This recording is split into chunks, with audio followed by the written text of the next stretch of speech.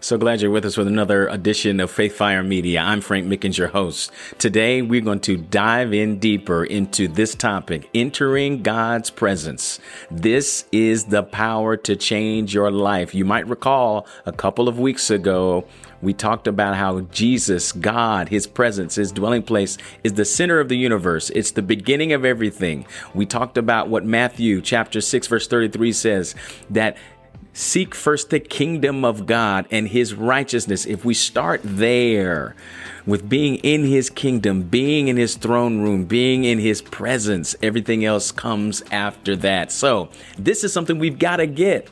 And I'm going to show you through the scriptures how you can have an all-encompassing, what's the word, Lord?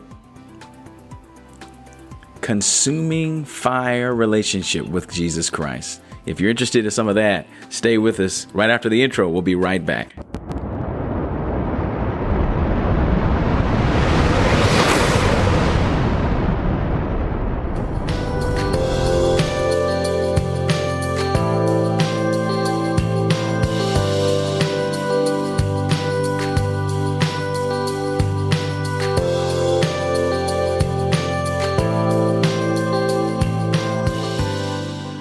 All right, Frank Mickens here with you. And yes, it is another exciting edition of Faith Fire Media. Again, the topic today is entering God's presence. And I've been talking with my wife and she's been listening and I'm going to do my best to truncate this message. And if we've got to delve into this over the next 2, 3, 4 weeks, that's fine. It's a good thing to take our time with this. It's always a good thing to be patient and to slow down and walk in peace with Holy Spirit. Amen.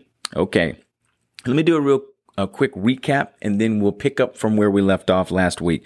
So last week, we talked about how the Lord wants you to commune with him. We talked about Gideon and how he made a meal with Jesus, and Jesus waited for him to make this meal. And then he, instead of eating the meal, he set fire to it as an offering. Okay. And we talked about Moses and how Moses desired to be with the Lord. He wanted to see his glory. We talked about in Exodus 24, how the elders and Moses went to the top of Mount Sinai and dined with God. It says that God did not consume them, despite the fact that they were in such close proximity with Jesus Christ, the pre-incarnate Jesus. And that's Exodus 24, verse 9, if you want to look into that yourself. So we're going to pick up from there, and we're going to look at the tabernacle and the pattern for worship that God instituted with Moses, as Moses spent 40 days and 40 nights on the mountaintop, receiving the heart of God, receiving the heart of the Father for his people, Israel, and how he wanted them to worship him. So to remind you, when Moses first went to Pharaoh and said, "Let my people go," he said, "Let them go so they may worship." And I just want you to understand this truth. Everything that God has ever done in the history of humankind is for you to be in relationship with him. Everything he has done is to bring you to himself. Everything he has ever done is to bring you to himself. And so when he set Israel free from bondage, it's the same for us. When he sets us free from sin, it's not just to go to heaven. Yes, that's part of it, because in heaven we get to see him and be in his presence for eternity. But even before that, he wants us to commune with him. And he wants more than you do to commune with you. This is really exciting stuff. Nothing to be afraid of, nothing to be intimidated by. It's truly the will of God for you to be his prize. Read Song of Solomon. I said this last week. It really will speak to you, not as a book about sexual intimacy, but if you read it from the standpoint of the Lord talking to his bride and how he yearns for her, how he sees her as perfect. Man, I tell you, it'll show you his heart for you and how he really wants to spend time with you and how you can begin to live this lifestyle where you're connecting with God throughout the day and how that will transform your mind, your behavior, the things that you want, the habits that you have. All of it will change. Things that you've never thought possible will begin to happen in his presence. He'll change your heart. He'll make his heart more like his. He'll make your heart more like his because you're being conformed more and more to the likeness of his son, as we learn in the book of Romans. That is the perfect will of God, so that you look more and more like Jesus the longer and longer you live. Amen. Okay, so let's read this foundational truth Because some folks might say, okay, Frank, I've never heard of any of this. This is not familiar to me. I just want to read something foundational so that we can just kind of lay some cement in the foundation. And it is this. It's out of Proverbs chapter 25, verse 2. These are the words of the Bible. It says, "It is the glory of God to conceal a thing." So God reserves the right, the privilege, and due to who he is, it's part of his nature to conceal things. Not everything is black and white. Like when you read the Bible, everything is not just right there on the surface. Remember, Jesus would speak in parables, and he would say to his disciples, it's been given to you to know the what?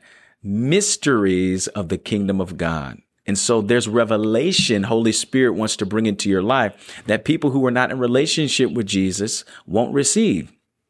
He calls you friend. And you tell your friends things you won't tell people who are not your friends because they won't treat it right. They won't treat your treasure with respect because they're not in a relationship. It's the same thing in the kingdom of God. So it says, it is the glory of God to conceal a thing, but the honor of kings is to search out a matter. In the New King James, it says, it is the glory of God to conceal a thing, and it is the glory of kings to search it out.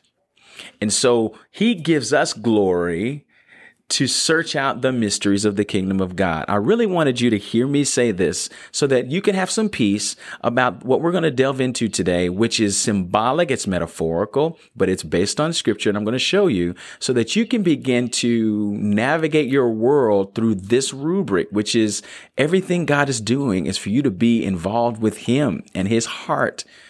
The word became flesh. Why? Because God wanted you to see him. Not just because Jesus had to die on a cross. He spent 33 years, the scholars say, on this earth. He could have done a whole lot and just said, I'm going to leave when I'm 21. But he wanted to spend more time. Even when Jesus went and was risen from the grave, he spent 40 days as the resurrected Christ, spending time with his disciples. He loves to spend time with you. Remember, he ate fish on the beach with Peter, James, John, and some of the disciples who had gone back fishing after the resurrection. He dined with them. And that's his desire for you each and every day. This is not like a mental assent. This is not religion. This is relationship. Amen. Okay, now that we know that it is the glory of God to conceal a thing, and it is the glory of kings to search out a matter. The Bible says Jesus is the King of kings. The Bible says that he wanted a nation of priests. Right. But the Bible also says that we are a royal priesthood. So we are kings. All right. So it's speaking of you. So let's go to 1 Corinthians chapter 6. And I'm going to read this to you so that we can get some more foundational understanding before we delve into the pattern of the tabernacle and the temple and how that shows us not just the Father's heart for us in relationship, but how he has made a way for us to be in relationship with him and how we can use that to break ourselves out of this box of what worship looks like. Okay, so let's go to 1 Corinthians chapter 6. And much of this chapter is spent where Paul is talking about fornication, sexual immorality, and how that is an issue. And that metaphorically speaking is talking about idols, things that we lust for, things that we desire more than God, stand in between us receiving the blessings, the best that God has for us. So within that context, he says, understanding, he's talking to people about idol worship. He says, what? Know ye not that your body is the temple of the Holy Ghost, which is in you, which you have of God, and you are not your own? I'm going to read this in the New King James. He says, or do you not know that your body is the temple of the Holy Spirit who is in you, whom you have from God, and you are not your own? So foundationally, we see here, Paul is teaching that our bodies are a temple. And it's not just about your physical temple. You know, people like to use that when it comes to working out and getting stronger, losing weight. That's fine. But he's talking about spiritually, that you are a house of prayer, that you are a dwelling place for God, that you as a believer have become someone the Lord has chosen to put his name in, that he is in you and he wants to rule there. Okay, so So then it behooves us to understand what the temple is like. If we are a temple, then we should study what the temple is like so we know who we are. Wow, you didn't know that you were more than just a believer? You didn't know that you were more than just a person that should read the Bible and know the Bible? You didn't know that you were more than just a person that should tell people about the saving grace of Jesus? That you actually should be in such relationship that you are responsible for stewarding God's presence within you and how that should rule and reign everything about your day, everything about your relationships with people, everything about your opinions. Oops, by the way, we shouldn't have any because he's the king. And that's what he established in the temple. God made it plain. Everything centers around me. The nation of Israel camped around the temple. They camped around the tabernacle in the wilderness, right? And the temple was on a mountain, right? The mountain of David, and it was the centerpiece of Jerusalem.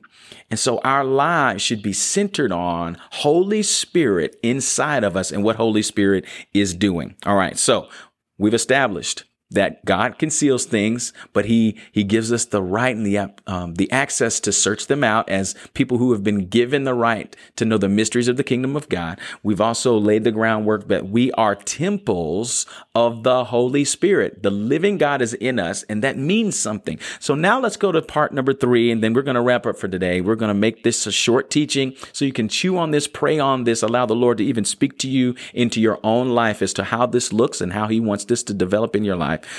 But the temple, and we talked about this, the temple and the tabernacle, both of them were 3-part dwelling places. You had the outer court, the inner court, and the innermost court. We talked about this last week.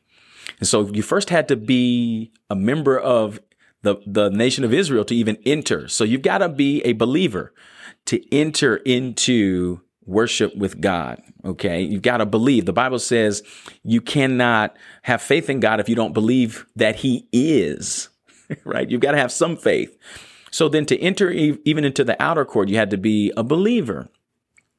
And then you can go into the inner court and then the innermost court. So in the outer court, we talked last week about this. This was where the sacrifices were made on a daily basis. People would bring sacrifices. The priest had sacrifices that they had to make. Even if no one showed up, there were required sacrifices to atone for the sins of the people.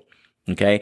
And there was a cleansing area. The laver was where they would wash their hands because everything they did was holy. It had to be set apart. It had to be different. It had to be unique. It had to be honorable to God. And so they had to cleanse themselves as dirty, sinful humans, right? In the presence of God, in his tabernacle, in his dwelling place, they had to do these things. And they were metaphorical because he could have snuffed them out any time just by their sin, but he was teaching them something. He was teaching them his principles, that he is a holy God.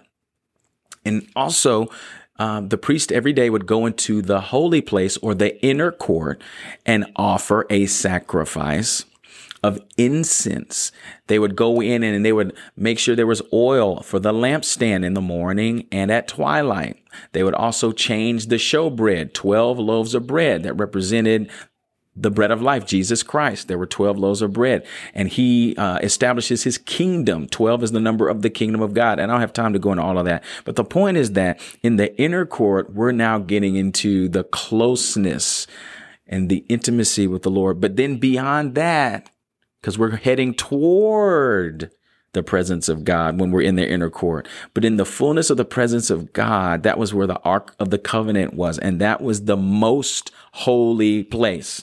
So yeah, the most holy place, that tells you that there are levels of worship. You can be in a holy place in worship, but you can be in a most holy place in worship. So there's levels of worship. And when you're on the outer court, it's not called a holy place. It's just called the outer court.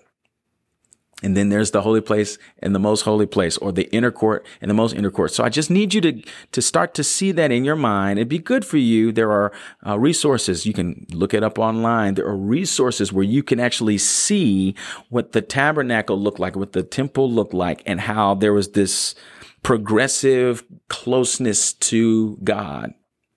And so what are you getting at, Frank? What are you talking about? Well, see your body as that 3-part dwelling place. So the outer court represents your physical body. The inner court represents your soul, which is your mind, your intellect, your thoughts, your emotions, your passions, right? Your desires, things you can't see, but you know they're there. And then the innermost court where the Ark of the Covenant is, that represents your spirit, your God-given spirit. When God breathed the Ruach, which is the Hebrew word for spirit, the breath, into Adam, he was giving him his essence, a part of himself, the spirit, right? Because God is a spirit and we must worship him in spirit and in truth, right? So that's really our end game, is to worship him in spirit, not in flesh, not in our soul, but in spirit. So Frank, you mean to tell me I can worship God in the flesh? Yes. You can totally worship God in the flesh. That's when you're just going through the motions and doing things.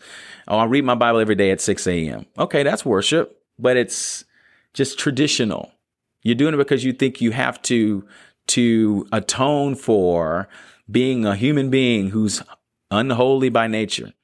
Okay, that's what the sacrifices were. They were symbolic of how much sin the people had endured and how there's work that comes from sin. You've got to have consequences for that, right? There's a weight of that. And Jesus, we know, took all of that weight away. So we don't have to worship him in the flesh. We don't have to have sacrifices. That's why we don't have a temple right now in Jerusalem where sacrifices are being taken, because Jesus was the perfect sacrifice, right? He instituted the New Testament in his blood. So we don't have to do all that stuff. So what are you getting at, Frank? Keep going, Frank. Okay, I'm going to end here and give you something to pray into, because I want to make this a 20-minute teaching. So you're a 3-part person.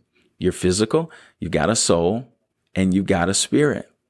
And so the goal of worship is to get out of a posture where I'm worshiping God in the flesh, even get out of a posture when I'm worshiping God from my soul.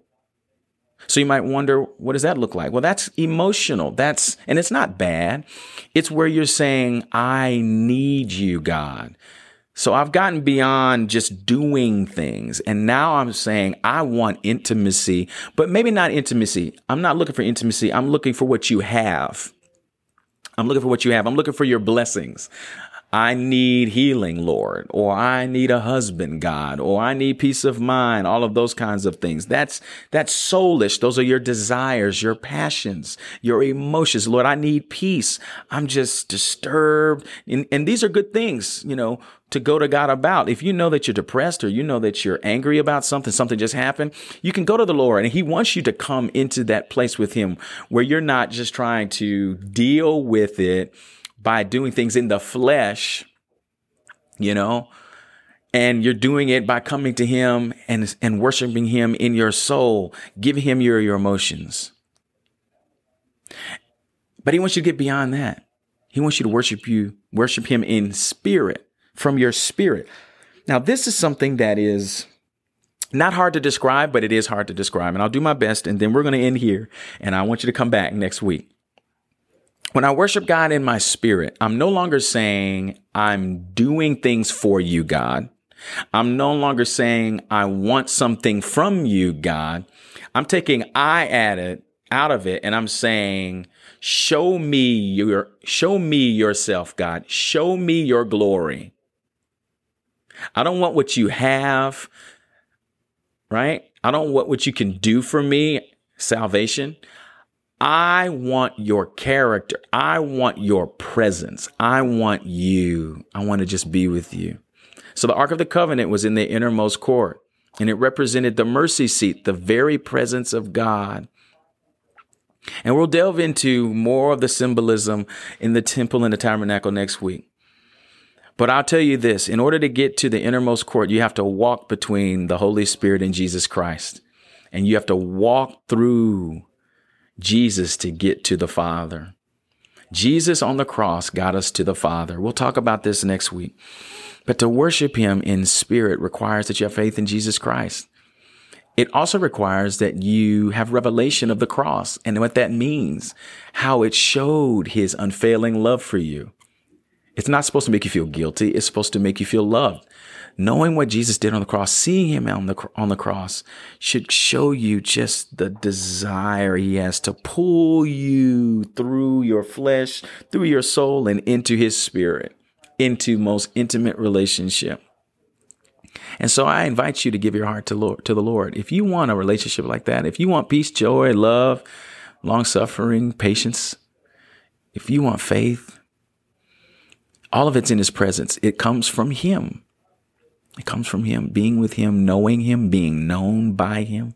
And so you could just pray, Lord, I need a savior, but more than that, I want a friend in you. I want you to be my friend. I want to come to you, and I want you to come into my life. And I put my faith in you, Jesus Christ. Amen. If that's you, listen, you need to show your faith, get baptized, go to church and get taught, but also delve into this personal relationship with Jesus Christ. Truly, truly, he wants you to. I want to speak more, but I'm keeping it short so we can have these bite-sized pieces of time together. And so we'll see you here next week with Entering God's Presence Part 3. Until then, I pray the blessings of God over you. May his grace be abundant in your life until we see each other again. Bye-bye.